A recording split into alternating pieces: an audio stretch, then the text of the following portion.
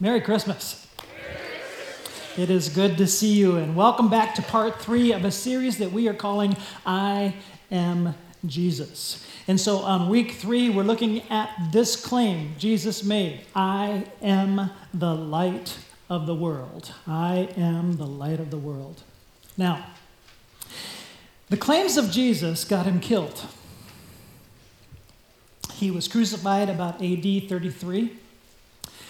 And this particular claim is interesting to me because we kind of think of it as kind of a nice metaphoric image, but it was one that was inflammatory. It was one that caused the enemies of Jesus to become intensely angry. And we're going to take a look at that claim. John begins his gospel with this. If you'll move to chapter 1 there. The light shines in the darkness, and the darkness has not overcome it. That's how he begins his gospel. That's verse 5. He's going to be connecting Jesus, who claimed to be the light. He's going to be showing how the darkness could not overcome the light.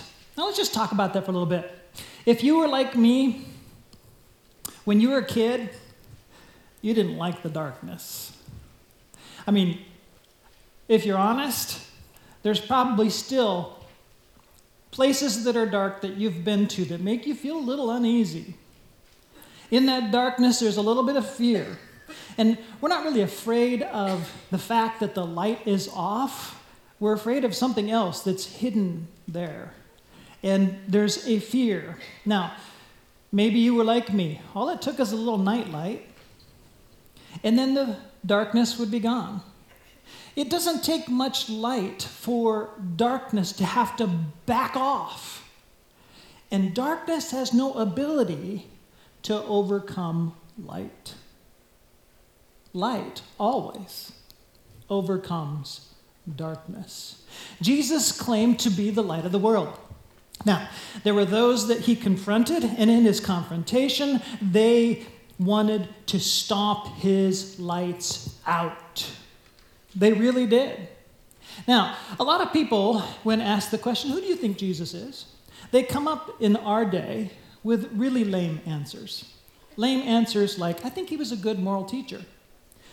Jesus does not leave us that option. That's a really lame answer.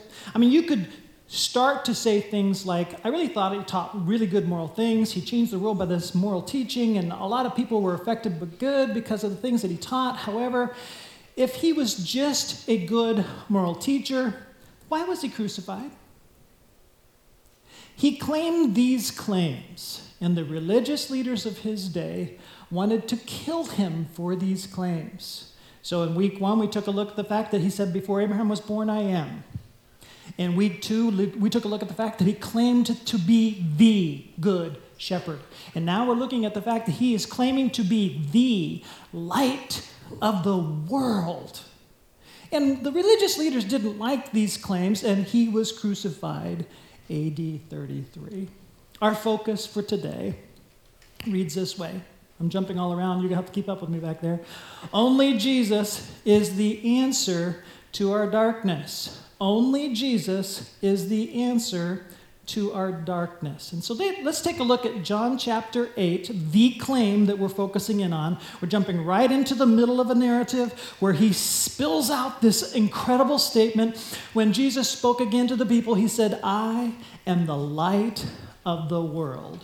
Whoever follows me will never walk in darkness, but will have the light of life. An incredible claim. We have a couple of puzzles in history. The one puzzle that we've already sort of been talking about is, why was Jesus crucified? If he's such a good man and he taught so many marvelous things, why was he crucified? I'm trying to help us to see that what the Gospels write down as the claims of Jesus are claims that he really made. This is not made up stuff. This really happened. He really claimed these things. It made the religious people of his day so angry, they plotted to kill him. They wanted to stomp his lights out.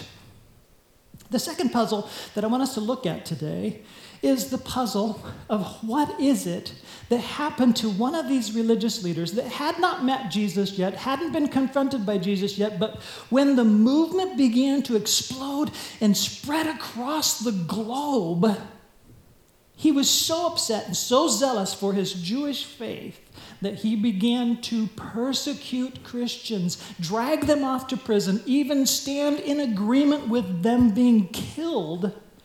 Why is it that suddenly this man, who we know as Paul, who was in Jewish circles called Saul, his Jewish name, but he was a Roman citizen, so in Gentile circles, a Roman name, Paul, what was it that made him do a 180-degree turn? He's the most unlikely convert that history has ever recorded. What happened?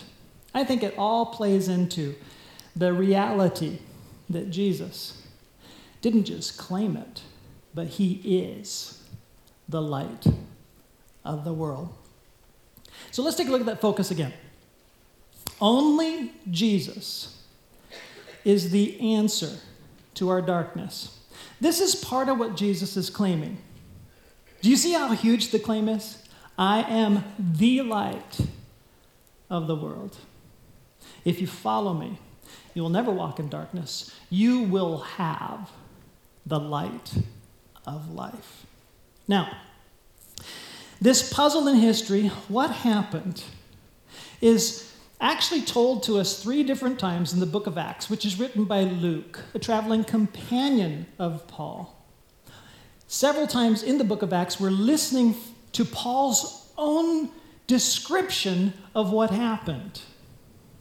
One time, the time we're about to take a look at, he's describing what happened to him before a jury, so to speak, and a king.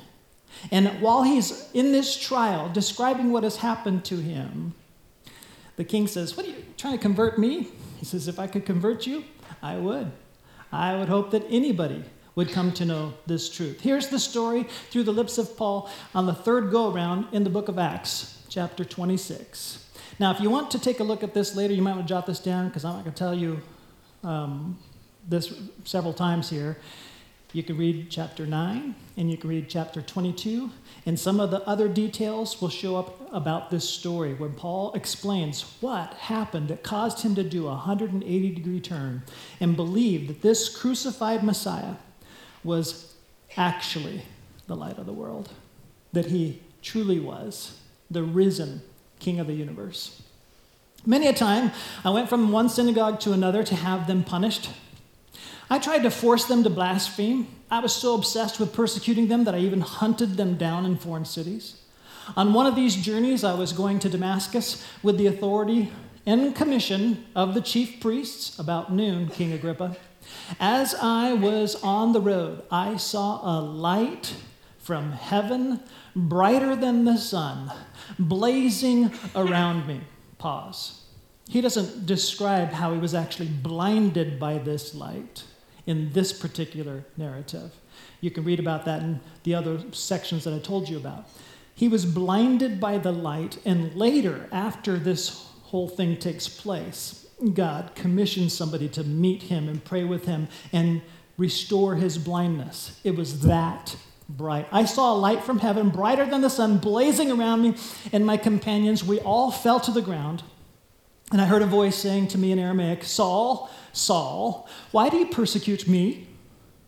It is hard for you to kick against the goads." Then I asked, "Who are you, Lord?" Next slide.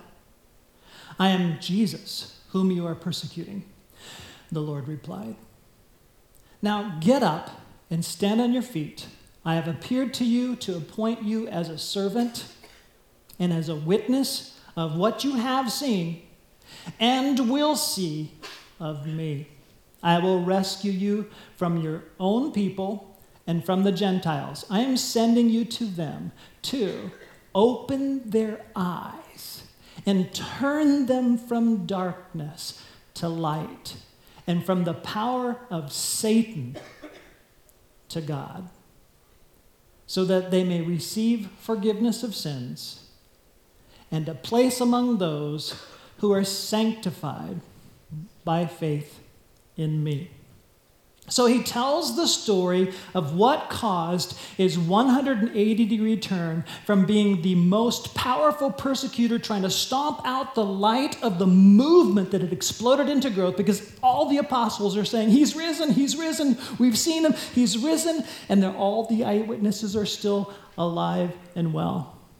Now, what you need to understand is this convert, the most unlikely convert, skeptic scholars and believing scholars all agree Paul is the most influential person other than Jesus to shape the course of Christianity.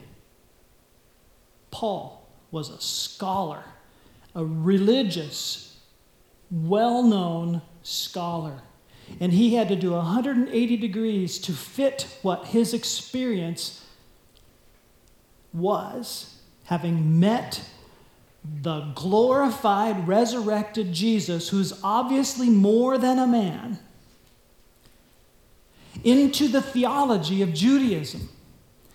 And Paul then began to write letter after letter after letter when he had the time. And usually it was while he was in prison. And that 13 letters of Paul comprised 13 of the 27 books of the New Testament. Jesus was crucified AD 33. Paul's first book was written AD 48. 15 years. A lot of people don't recognize this, that the believing scholars and the unbelieving scholars all agree within the first generation there's a movement that believes in a resurrected Jesus. Paul promoted this very, very clearly. And he wrote from AD 48, 49 all the way through his martyrdom in mid-60, I'll just say, because I don't remember. I have to look it up. All right. So here's Paul's story about how light opened his eyes. But really what's fascinating was he was made blind in the process, so 2 miracles are required.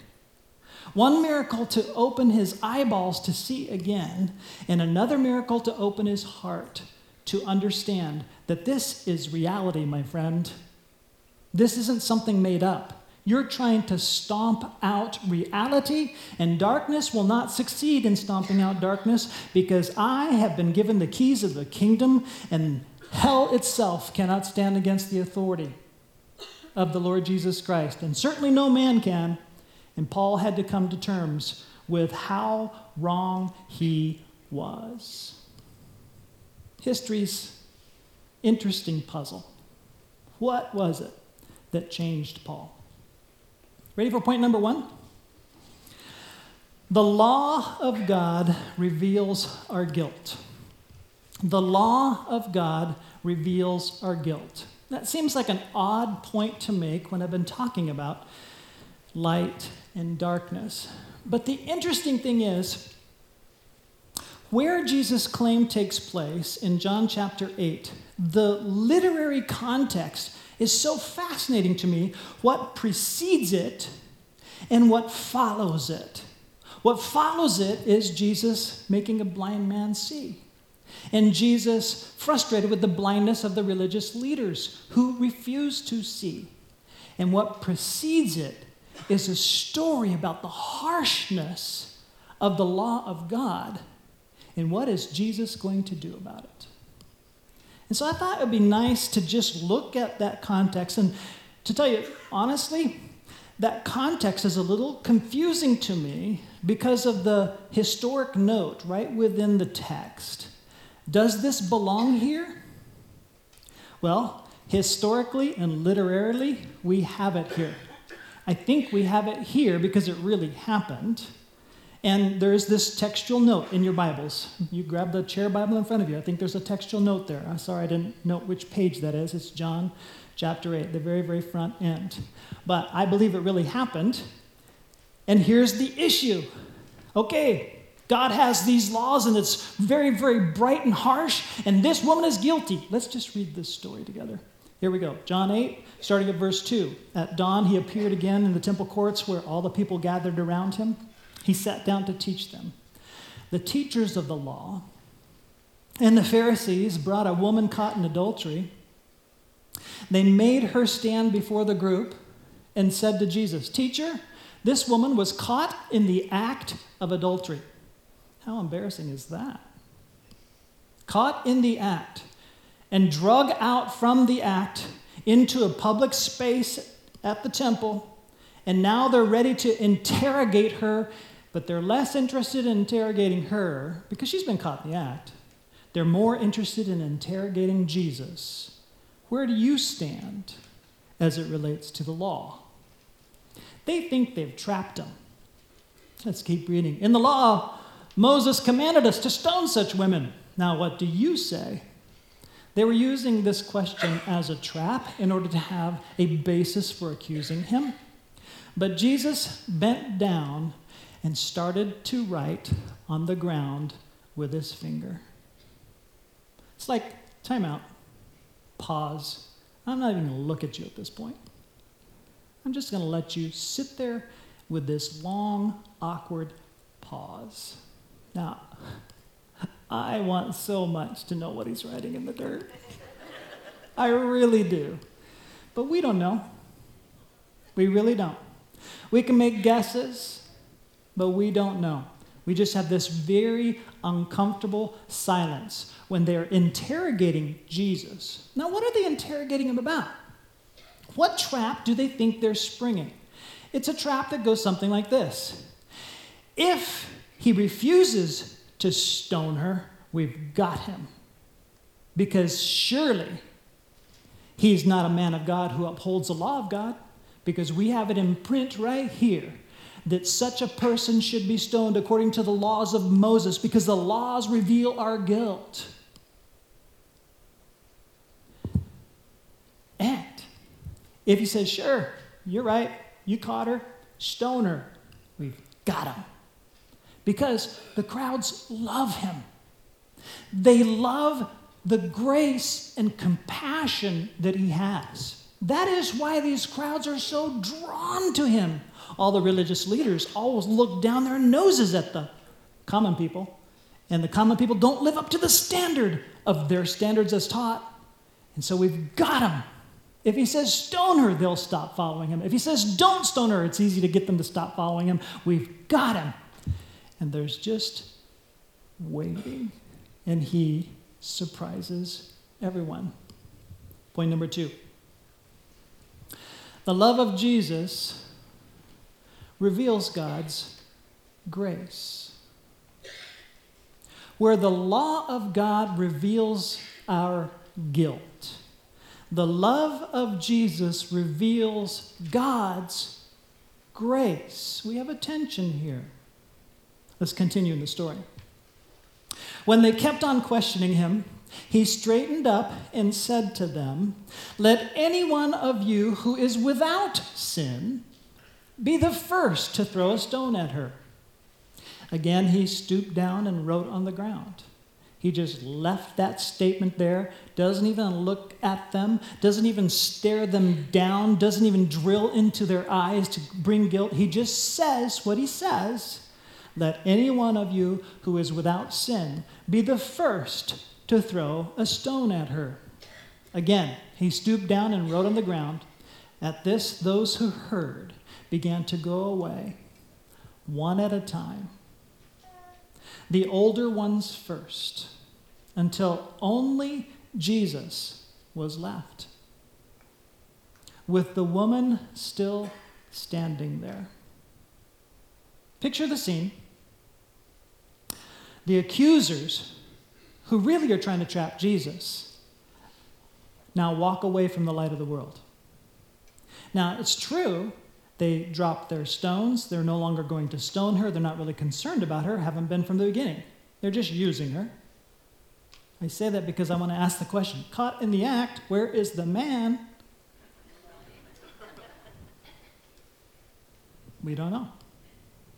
But they walk away from the light of the world, biding their time to get him at some other point. Because at this point, it's like, after that statement, we can't stone her. After that statement, what are we supposed to do? All they can do is leave, lick their wounds, bide their time, wait for another time to trap him, to get him. And they did, from their perspective. But darkness does not overcome the light. Point number 3. The light of the world reveals our hope. So, the law of God reveals our guilt. The love of Jesus reveals God's grace. The light of the world reveals our hope. Listen, this woman is not the only one who is caught in the act of sin. And that's why they, who hear Jesus say, those of you who are without sin, you cast the first stone. They have to go because they know it, that they themselves are sinners, even though they are the religious leaders of their nation. They know. Listen, we know too. We know that we are sinners. We don't even know how well we need to know how much we sin. We're so busy dodging that, excusing that, hiding that, but we've been caught in the act every time because God knows and sees every time. And you know what? Even if you don't believe in God's law and you don't feel guilty, you yourself know you don't live up to your own ideal, much less God's ideal. You fall short of what you think it means to be the man you should be, the father you should be, the husband you should be, the wife you should be, the person you should be. You fall short, and you know it. The light of the world is our only hope. Let's continue in this story. We were not finished with it yet. Jesus straightened up. There's just the two of them now. I find it fascinating that the religious leaders withdraw. They move away from Jesus. She has a chance to run, but she doesn't. She stands there, captivated by the man who has just rescued her. She's not sure where this is going. She has no idea how this interchange is going to go between him and her. And I'm sure she's standing there still rather awkwardly before a man. Woman, where are they? Has no one condemned you? No one, sir, she said. Then neither do I condemn you, Jesus declared. Go now and leave your life of sin. Do you see how Jesus is not trapped by the dilemma? Do you see how they thought if he doesn't stone her, he's not upholding God's righteous standard, the brilliantly bright light of holiness? He still upholds it. And yet he's not willing to condemn her. He is revealing the grace and love and compassion of the very God who says, you're a sinner. Go now and leave your life of sin. What does it mean to be the one who claims, I am the light of the world? Here's a couple of possibilities on the screen. What does it mean, I am the light of the world? If you don't follow him, you will continue to walk in darkness. If I don't follow him, I walk in darkness. Every time I'm not following him, I'm walking in darkness. If we don't follow him, we're walking in darkness. Jesus says, I am the light of the world. If you follow me, you will not walk in darkness. You will have the light of life. So when he says to the woman, Go. I'm not condemning you, and sin no more. There's an invitation from the rescuer of her life. Out of this grace of rescue, he still calls sin, sin.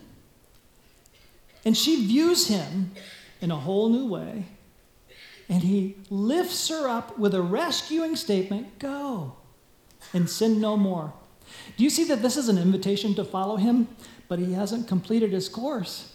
He was saying, if you follow me, you will have the light. If you follow me, you have me. While you're following me, you're not walking in darkness. Follow me. It's like there's this attraction. It's the attraction to the brilliant light that's frightening. At the same time, it's drawing.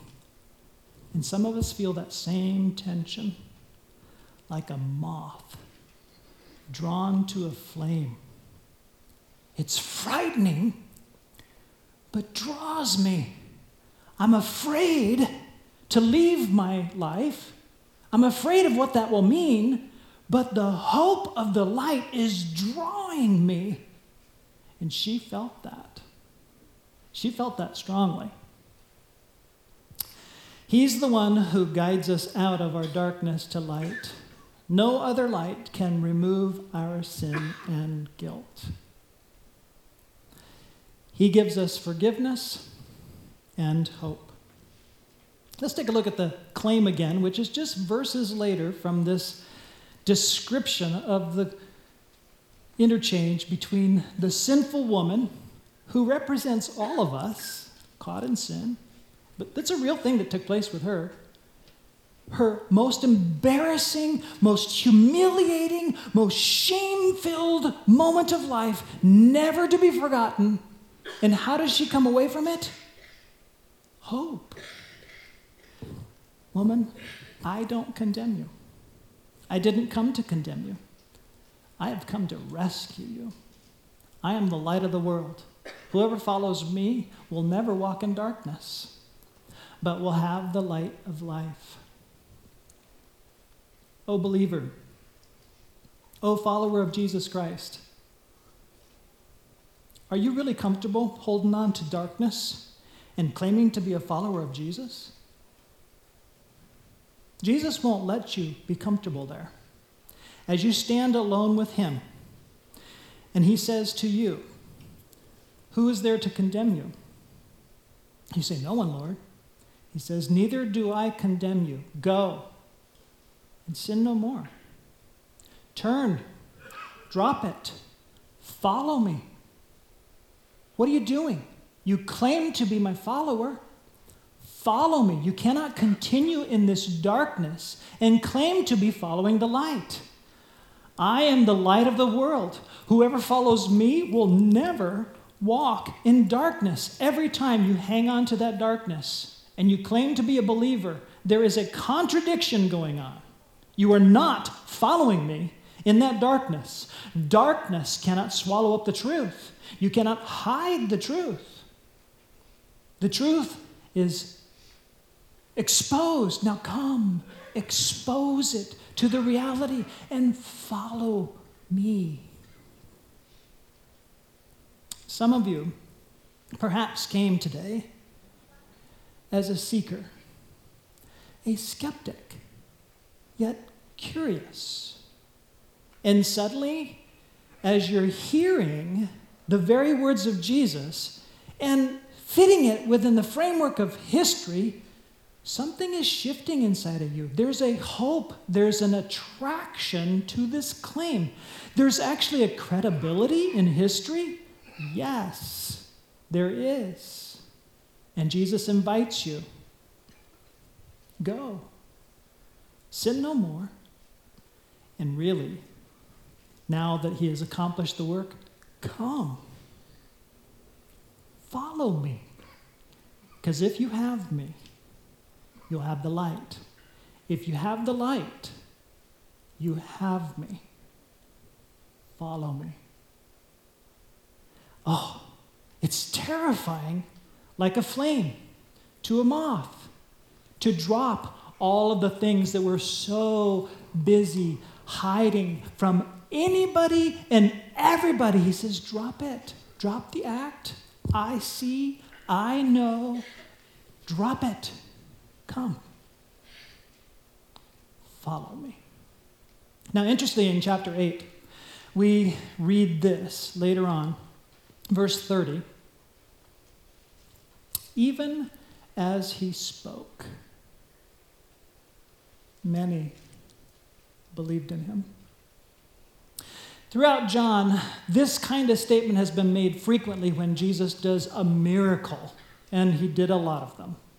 But in this chapter, it's only because of his claims, only because of his teaching, only because of the clash between the darkness of religion and an invitation to join him in a relationship. Do you see that clash? The darkness of religion that shines the light of God as an interrogator to blister you with a burden you can never release yourself from. Religion says, try harder, do more, you're guilty, fix it. And Jesus says, wrong remedy.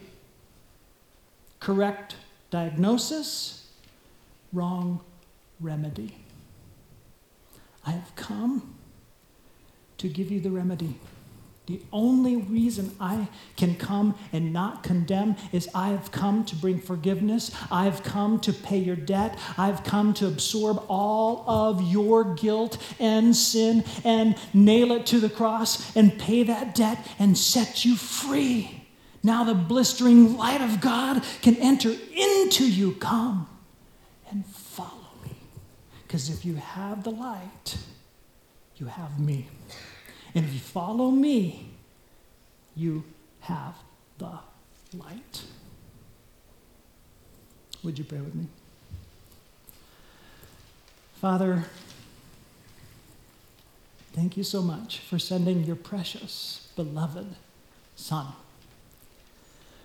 who knew only love and acceptance from eternity past, to take on weakness, to come as a baby, then to head downhill from there to become our servant, the servant of all, even to the point of death, to carry the guilt away as the Lamb of God.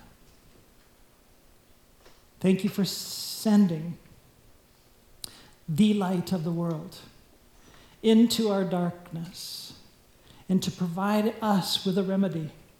Oh God, give us the courage to identify the sin and darkness, to confess it, to shed your light on it, to drop it and turn 180 towards you. Oh God, thank you for the hope. Thank you for the accurate diagnosis. Thank you for the remedy. In Jesus' name we pray. Amen.